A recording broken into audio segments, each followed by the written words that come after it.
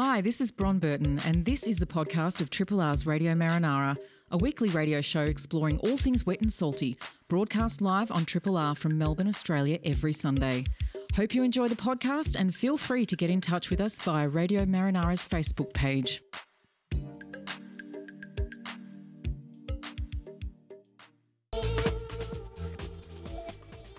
Good morning. It is 1 minute past 9. You're tuned to 102.7 3 Triple R. Time for this week's edition of Radio Marinara. My name's Bron Burton. And my name's Kate Mills. Yes, Kate. We've done it again. Shouldn't seem surprised anymore, Bron. This is just how it is.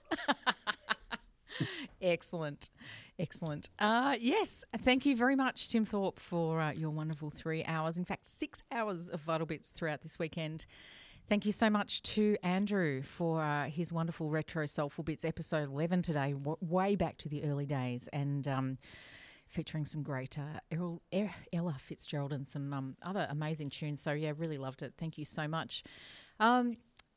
This program today, we have an eclectic mix of all kinds of things. Cade, you've got a very special guest lined up to kick us off. I do. I've got Ben Franciselli from the Museums Victoria. Now, he's a vertebrate paleontologist, which I didn't even know that job existed. So, one, I'm curious to find out what his job's all about and how he got into it. But he's been doing a lot of work just around Melbourne. So, Bayside Melbourne and some of the fossils of some of the amazing sea life that used to roam the waters. Oh, probably not here. We were somewhere different 5 million years ago. And he's just going to fill us in. And just some of the stuff that he's finding basically just either washed up on the beach or in shallow water. It's incredible. So I'd be really interested and excited to talk to him because I know nothing about this topic. So that's why we get these people in. Yeah, I don't know that much about it either, other than what I've sort of learned through this program. But the fossil record in that particular part of the bay in particular is extraordinary. So really looking forward to finding out more from Ben. We're going to catch up on a few bits and pieces of news, some things to plug. Winter by the Sea is just in full steam, so that will be really great. Then we're going to catch up with Dave Donnelly, who we've had on the program a bit. In fact, he is now our Dave Donnelly, talking about whales, but there's been a whole lot of stuff going on this week, and you might have seen some very exciting footage of migrating whales during the week, and in particular a southern right whale, but also some very clearly documented examples of whale watchers behaving badly. So we're going to talk about that. We touched on that last week as well.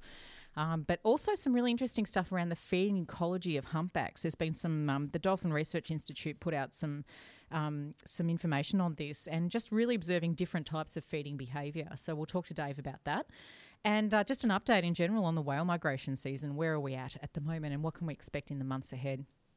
Then we're going to cross to South Australia. We're going to be speaking with Andrew Hunter. He is the president of the Scuba Divers Federation of South Australia, but he's also the spokesperson for a new group, which is, I think they're new, formed recently, called the Cuttlefish Alliance. And they have banded together really to, I guess, a little bit like Spider Crab Alliance here in Melbourne, to stand up for cuttlefish. And in South Australia, we're going to talk to Andrew about the magnificent giant cuttlefish around Whyalla in particular, which is where they come to congregate, aggregate, spawn, breed, and they do that once a year. So I'm sure you're spotting some parallels already with what we've just been witnessing with our spider crabs, and some new threats resulting from recent removal of temporary fishing ban by the South Australian government. And just, as I mentioned, some really interesting parallels with the annual migration of giant spider crabs here in Victoria, and just some threats faced by those animals. So yeah, really looking forward to talking to Andrew about that. And some killer tracks too. So yeah, great show lined up for you. So hopefully you can just sit back with a cup of tea or coffee and have a good listen. Cade, I believe you have a bit of a weather forecast. I do. Look, when it comes to weather, we're in that time of the year that if you're a surfer, you'd be confused in thinking that summer was here because the winds over the next few days are all going to be east-southeasterlies, which is a bit unusual for this time of year. We tend to have mainly west-northwesterly winds, those bitterly cold winds that come sort of from the inland. And we've got some reasonably good weather, 16s, 15s, 13s coming up over the next few days. And as I said, we've got those sort of east-southeasterly winds. So, and the conditions are going to be a couple of foot of swell. So if you you're going to have to get into your summer frame of mind and head to your summer surf breaks if you're able to travel to surf breaks, which I actually saw an interesting conundrum. People asking whether they can launch a boat at Queenscliff and go and surf at Quarantine Station, which is over the other side of their heads, which is Mornington Peninsula. So as far as I know, with the COVID lines, they're around the suburbs. But what happens when people are in the water? Anyway, that's not one that we're going to be able to answer at the moment. Well, I didn't think that kind of activity was permitted anyway. It was pretty clear that it was just down to the sort of activity where you could just really be on your own. So surfing, obviously, if you're just a sole surfer out there surfing, and I think golf's allowed as well, and just running in your local area. But people are being really discouraged from driving. You know, I think it's been made pretty clear, don't drive 3 hours just because it's within the boundaries, so that you can go and do that sort of stuff. So, yeah. The conundrum is more that Queenscliff and Geelongside aren't actually in lockdown. And so that someone living in Queenscliff can launch a boat and head over to Quarantine Station, which is a surf break in Mornington Peninsula. Quite within the rules. Yeah, right. Okay. Oh, that's an interesting one, isn't it? So yes. And like what happens with a lot of this, people try to find grey area, and I think that's where all the fun things begin. And a lot of questions, interesting questions that can't necessarily be answered straight away, come out of it. But anyway, I'll move on. So the tides for today, we've got a low 10:15 and a high at 5 o'clock. So plan your dives and your surfing around that. Apparently the visibility is quite nice at the moment. It's about 10 metres most places around the bay. So if you are able to travel for a dive, and again, as Bron said, keep it local, get out there and enjoy it. I guess it's considered a form of exercise this time. So like golf, diving is actually allowed during this lockdown, as long as you're not traveling too far. Yeah, exactly. I saw some footage yesterday just in social media of the Viz under Portsea Pier yesterday, which was just outstanding. Like you almost don't need to bother to get in the water. It was that clear. And weedy sea dragons under there, which apparently is quite an unusual thing as well.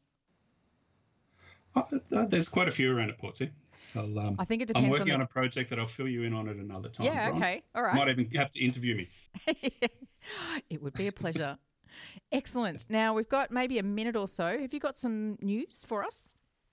So just quick news is that the Australian Marine Science Association is having an annual general meeting on Wednesday, the 29th of July. But before the meeting, there's going to be a talk that's open to the public, and the person speaking, some of the listeners might know him, you might even know him, is a guy called Dr. Anthony Boxall. Have you heard of him? Yes. Some I know from Triple R, but he's also the chair of the Victorian Marine and Coastal Council, and he was also the Australian Marine Science Association national president for a few years, going back a while. He's someone that I enjoy seeing talk, and I actually enjoy hearing him on air every time he does, and he's actually going to be presenting a talk about making impact with marine science in a COVID world. So it's something that all marine scientists are having to deal with, and we're all sort of dealing with it in different ways. So he's going to basically come in and sort of bring out some highlights, some good points, some bad points, and then sort of open up to a bit of discussion. So it's going to be a fascinating discussion. So if people want to join in, which anyone can, shoot a quick email to AMSA, which is AMSA Victoria, all one word, @gmail.com, or jump onto the Australian Marine Science Association Victoria Facebook page, and there's an ad for it pinned to the front. Fantastic. Thank you very much, Cade. Cade, I'm hoping you're still there. I most certainly am. I'm hoping our guest is there too, so I'll get stuck straight into the introduction. Excellent. Until the movie The Meg was released, a movie about a megalodon that I have not seen, and after reading the plot, I have to say it sounds terrible. Most of us probably haven't given much thought to what was swimming around in the sea millions of years ago. I know I hadn't until I stumbled across the Lost World of Bayside Fossils Facebook page. There's stories on the page that bring to life the incredible sea life from about 5 million years ago. They tell us more about the amazing discoveries being made Bayside. We've got Bren Fantacelli, a vertebrate paleontologist at Museums Victoria, and the knowledgeable and friendly voice behind the Lost World of Bayside Fossils Facebook page. Welcome to Marinara, Ben. Thanks for joining us. How are you today? Look like we don't... Oh, okay. We might have a bit of a Skype issue here. Well, that was such a beautiful introduction. I don't even get him there to respond.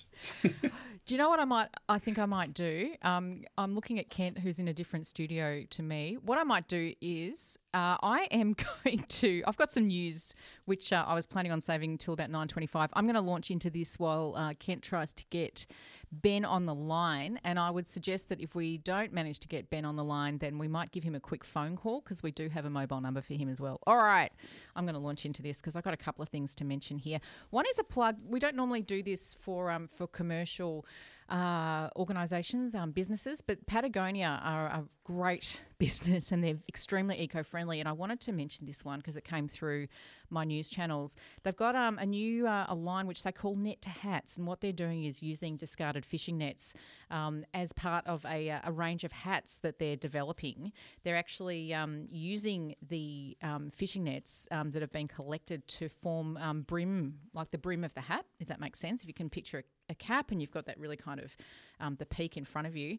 It's all being made from discarded fishing nets that are collected in communities washed up on the beach in Chile and Argentina. So they're hoping to repurpose 35 tonnes of fishing net related waste every single year in the form of these hats. So it's pretty extraordinary stuff that they're doing there. I reckon it's fabulous. So good on you, Patagonia. I just wanted to give you guys a plug. And we should be supporting these businesses and their sustainability work that they do as much as we possibly can. All right, I'm going to give one other plug here. We're still trying to get Ben on the line. This came through from the Victorian National Parks Association. Just wanted to give them a big shout out and mention something that they're asking you to do, all of us to do. It's the Victorian government are undertaking a parliamentary inquiry into the decline of Victoria's ecosystems, and this includes marine ecosystems as well, and existing and possible measures to restore habitats and populations of threatened and endangered species. So they are looking at people putting in public submissions to the inquiry on ecosystem decline. It's an opportunity to highlight the importance of protecting places like the wildflower-filled woodlands of the west, tall forests of the east, the seagrass meadows in our bays, and more than 2,000 threatened species in Victoria in desperate need of urgent protection. So the closing date for public submissions is Monday the 31st of August. You can go to the VNPA website and we'll put a link to that on our Facebook page as well. All right. Cade, I've just had a message from Kent that says Ben's mobile is going straight to voicemail and we can't seem to get him on Skype. So I think what we might do, I know that you had a piece of news there. If anyone's out there and happens to know Ben Francicelli, can you give him a nudge and tell him we're waiting to speak to him?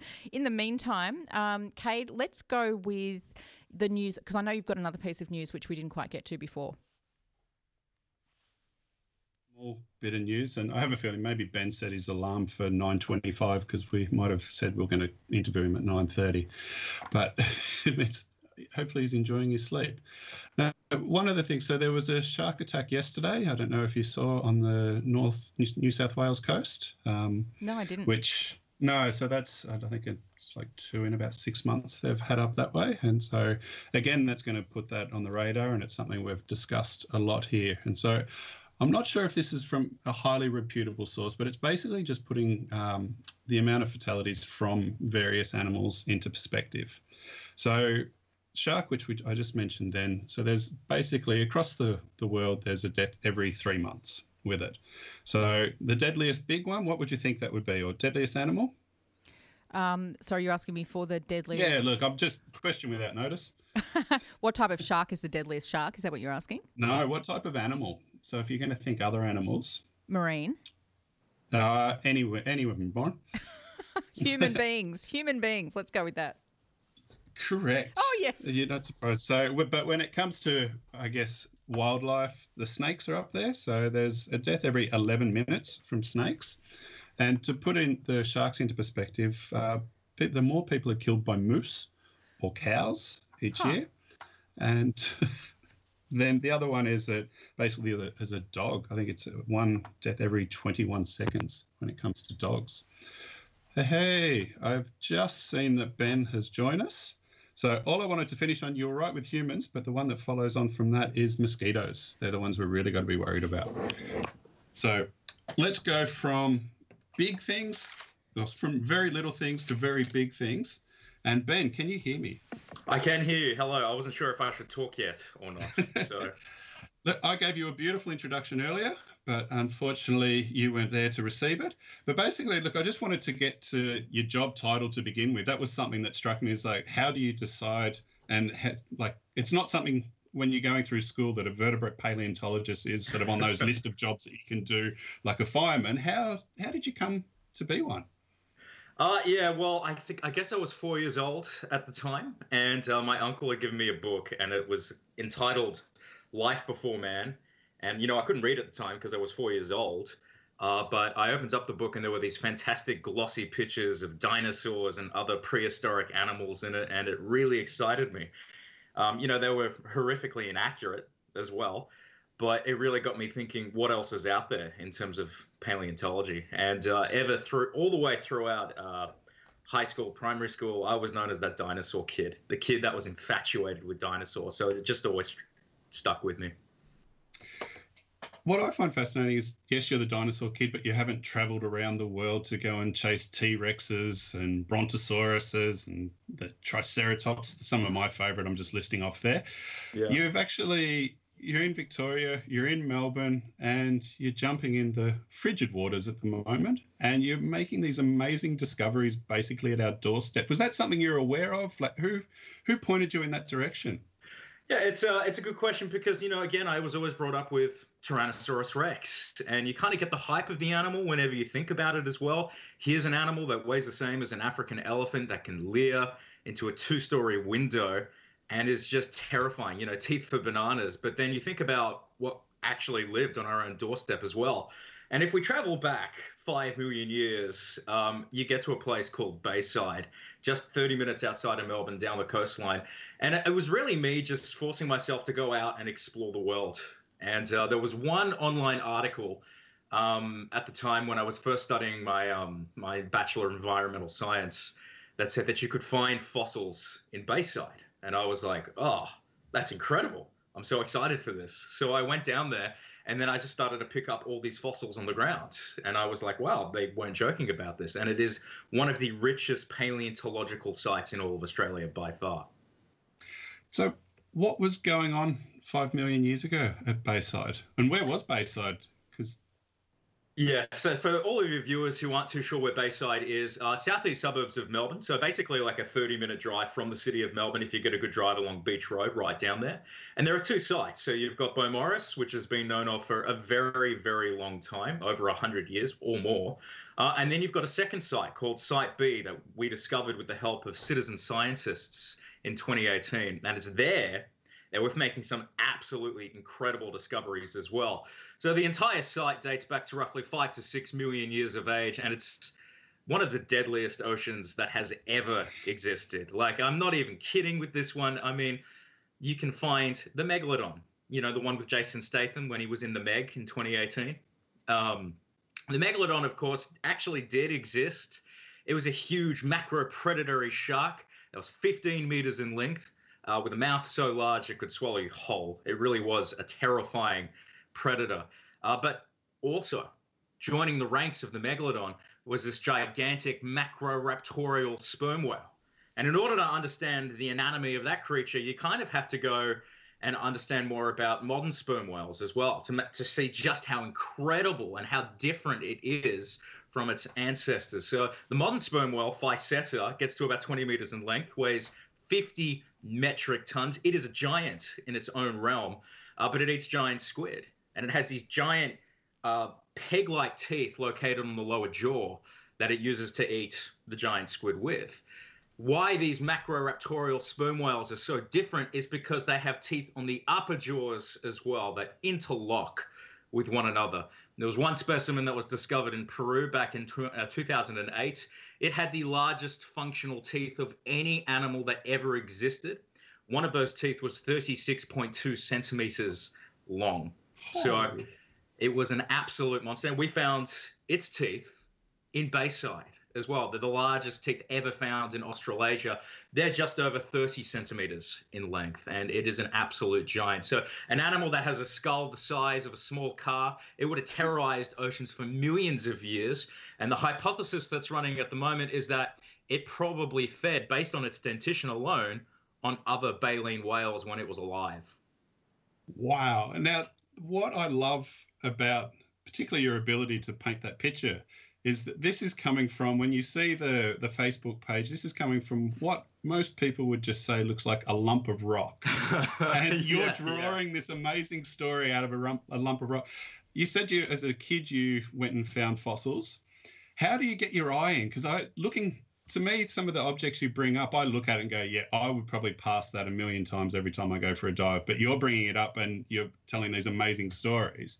Yeah. Is it something you get your eye in for? Is it something that you've got better as you've gone on? And you said citizen science help you. So how do people get involved in it too?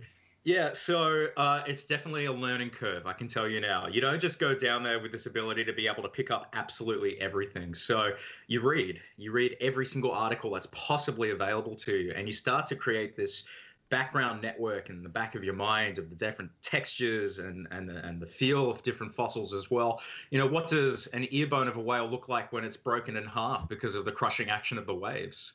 You start to realize what that looks like because you find so many different broken pieces that you otherwise wouldn't be able to know if you just held an ear bone in your hands. So, you know, there's some really fantastic stories. Like there's the only piece of evidence that we have for this group of animals in Southeast Australia called the demon ducks of doom, or the Dromonithidae.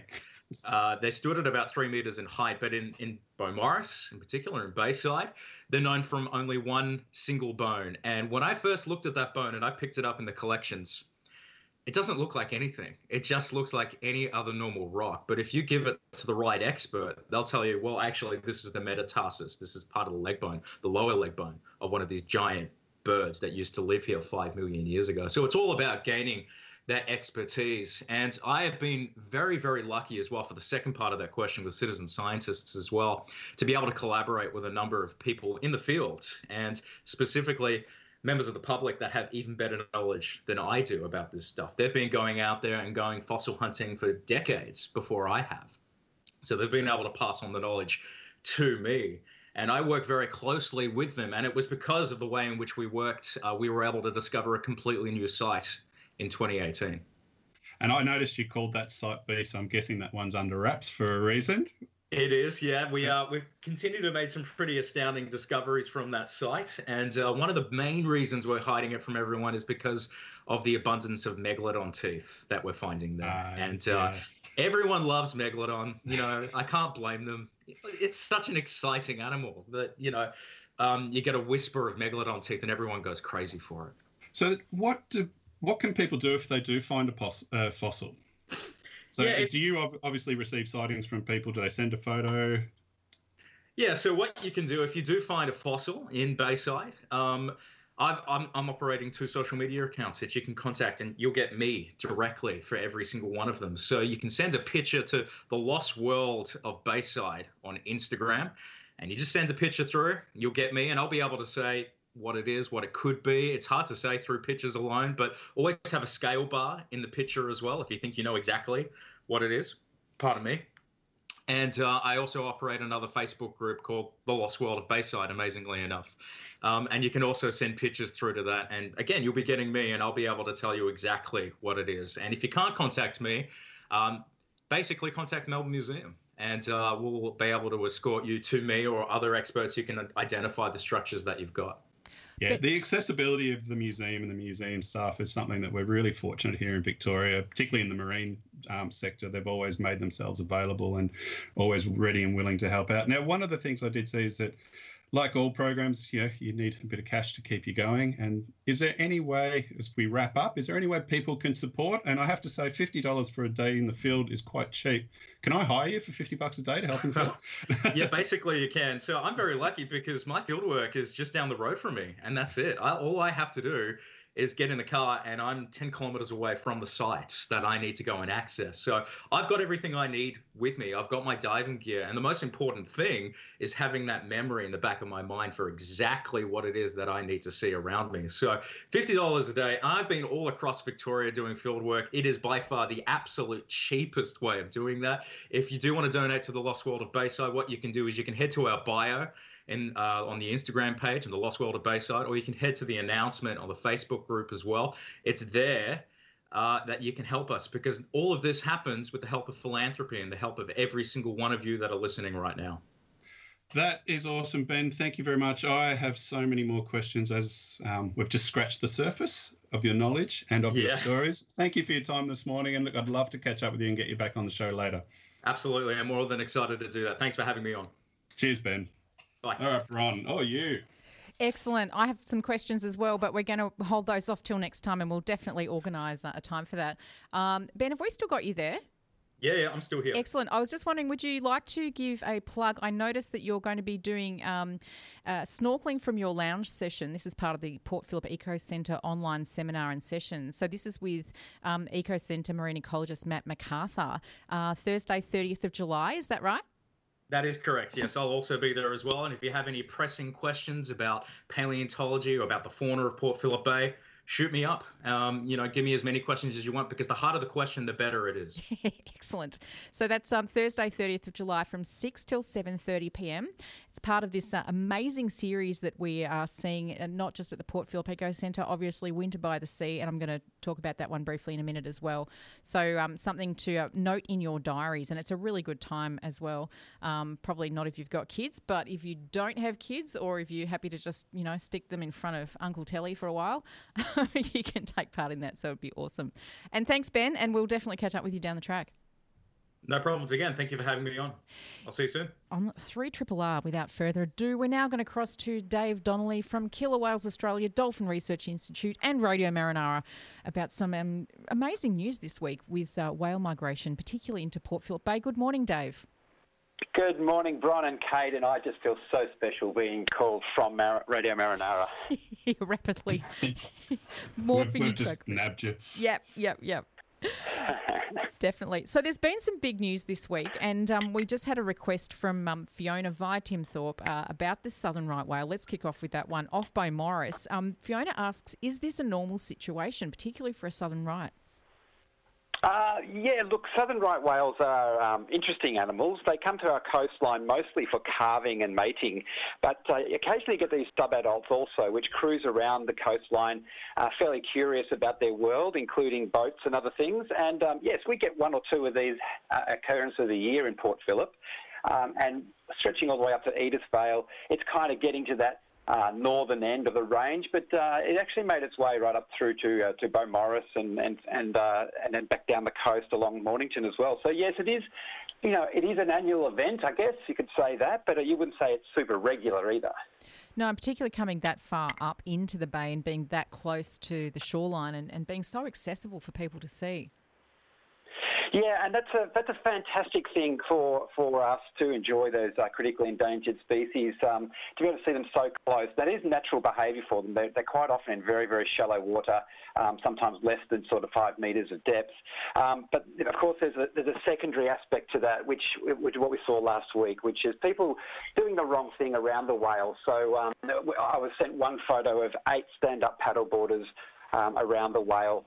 We also had some fishing vessels crowding the whale off the coast of Mornington in about 5 metres of water, and manoeuvring their boats and actually live streaming that event and telling people how to drive boats around whales.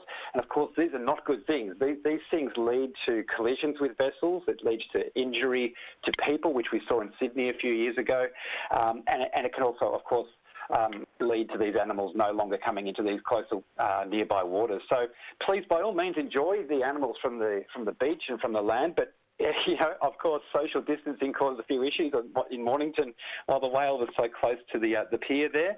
But just bear in mind, we're in a strange place in our world at the moment. We've got to keep a little bit of distance between ourselves, but also the whales and dolphins.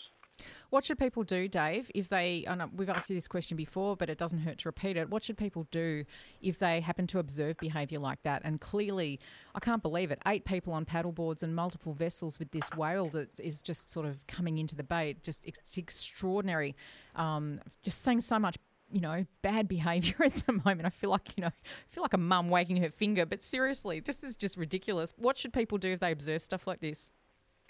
Yeah, look, the best thing you can do is to not be a judge and jury on the beach. The best thing to do is to call the DELP hotline, which is 136 186 for reporting wildlife offences, and try and take photos of the vessels in that activity and also get their registrations. That's the only way we can pass that information on to the right authorities.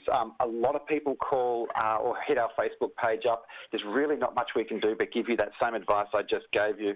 And I guess we can document it and present a case at some point, but these are critically endangered animals and they're prone to vessel strikes. The northern right whales are almost extinct, North Atlantic right whales almost extinct, and one died just this last week, a calf from ship strike and vessel strikes. It's just not good enough, and people need to be very aware of that. And I must also point out that SUPs, or stand-up paddleboards and kayaks, etc., are classified as vessels. So therefore, they're supposed to be 200 metres away from the whales. Now, that may have changed in the recent DELP changes to regulations, but I don't believe so. They are defined as vessels. Really important stuff to remember there. And yes, not much point calling you guys. Call the authorities because they can do something about it. And as you mentioned, it is an offence. It is against the law to do what these people are doing. All right, let's move on to something positive. And I know we were talking about the feeding behaviour and feeding ecology of humpback whales, and I noticed the Dolphin Research Institute's put out some stuff on snacking behaviour. Can you talk us through that? Yes, how amazing has this been? This is fantastic stuff.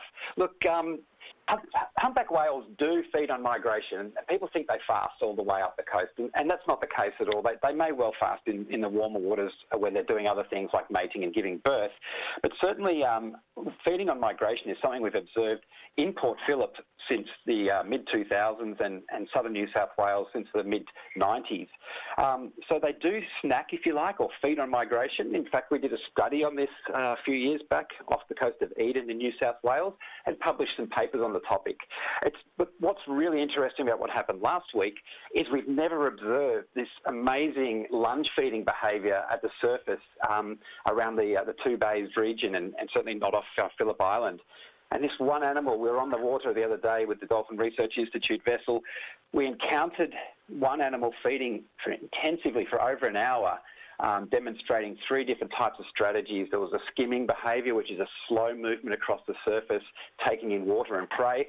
Another more aggressive behaviour, such as the lateral lunge feed, where the animal's on its side and throwing open that big jaw that Ben was talking about earlier. And extending those big ventral pleats and taking in huge volumes of water. And then, of course, there's the more spectacular vertical lunge, which animal comes straight up through the water, which is a photo you used to promote today. And you see the beautiful pleats extended and bellowing out like the bellows that you would use to in the old days to fan a fire. So it's spectacular to see. It's amazing to have on our coastline.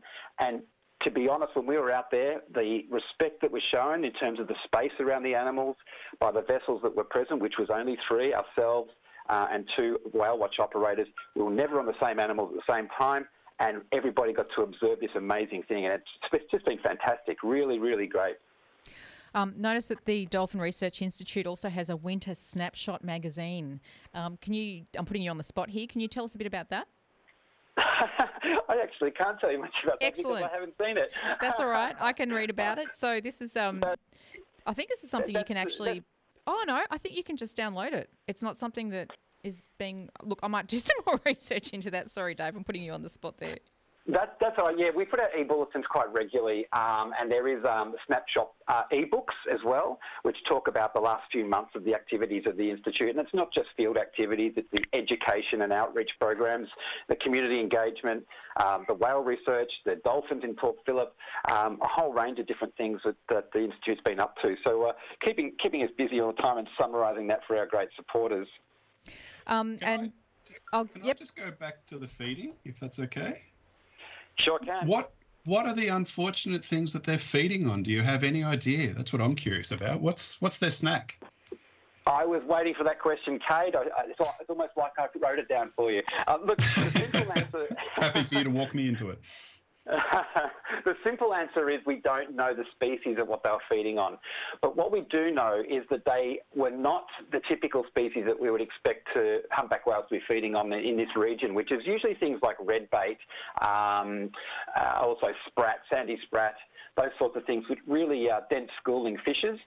What we could see from the surface and they were accompanied by dolphins and seals as well, was quite small juvenile fish of some description, and we couldn't really get a handle of the species, and we don't have a permit to sample the prey items. So I'm going to be scrutinising some images, but you know what it's like with juvenile fish. Unless you're a dive-ray, you're not really in the game to identify a species just by a quick snapshot of a juvenile. But whatever it was on the sounder of the vessel, very dense, and what the animals had done, probably the dolphins and the whales and the seals working together, had pushed the bait up from about 40 metres and pushed it up towards the surface.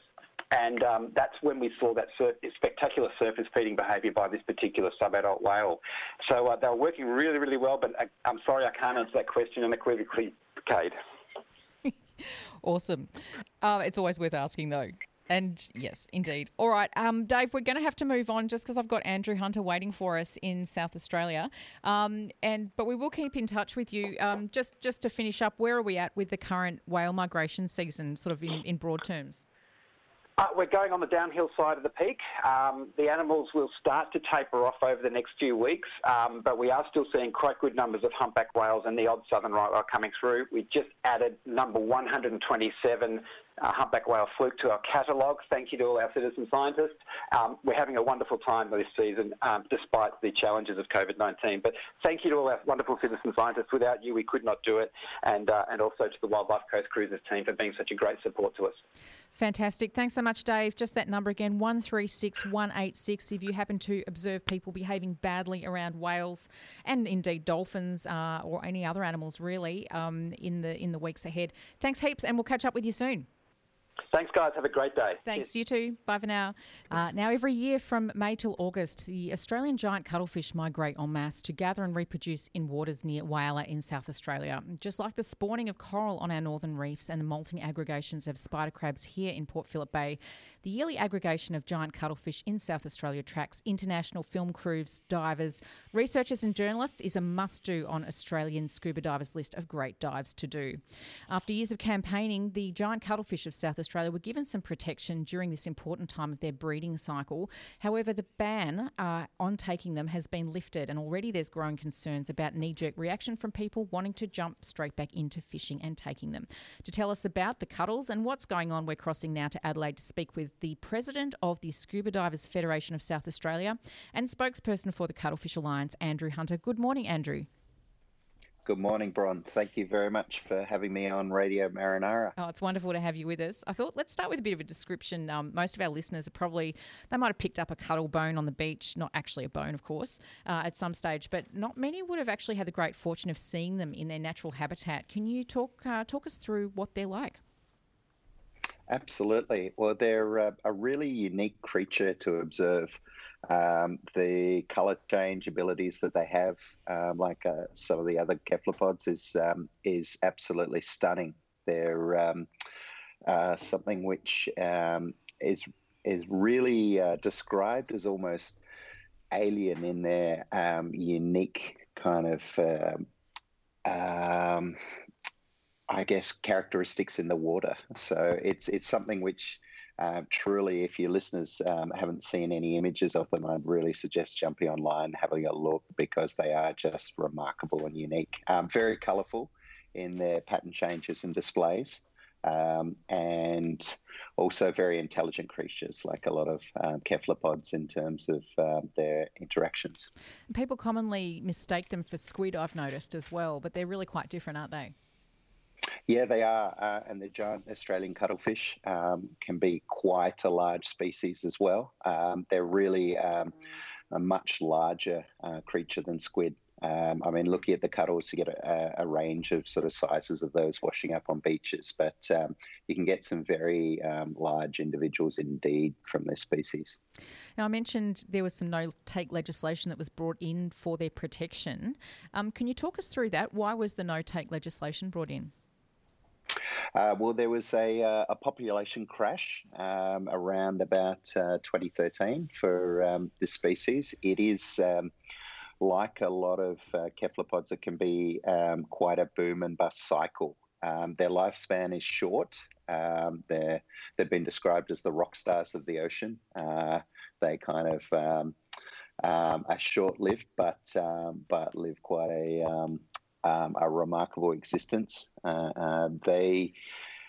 We had this population crash that was of grave concern, particularly to the locals in Whyalla for this event, and so a lot of work was done to instigate a temporary fishing ban to allow the population to recover, which it has, and this current season has been one of the best in many years in terms of the number of individuals in the water.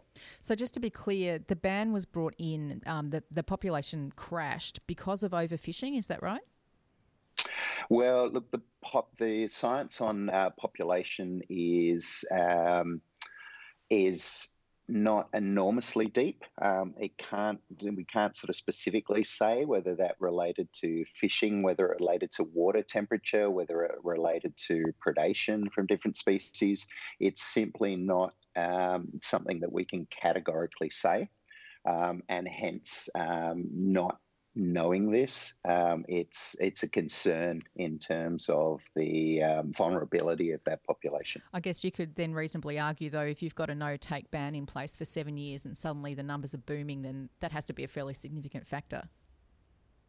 Well, look, it's certainly front of mind, but we recognise that there are multiple stakeholders involved in consideration of this issue, but in terms of the science, there's not an enormous amount of longitudinal data about population fluctuations for the species, and so it's something we're really concerned about. Yeah, and I'm interested in the lifting of the ban as well and the timing of it. So you've got this 7-year ban in place.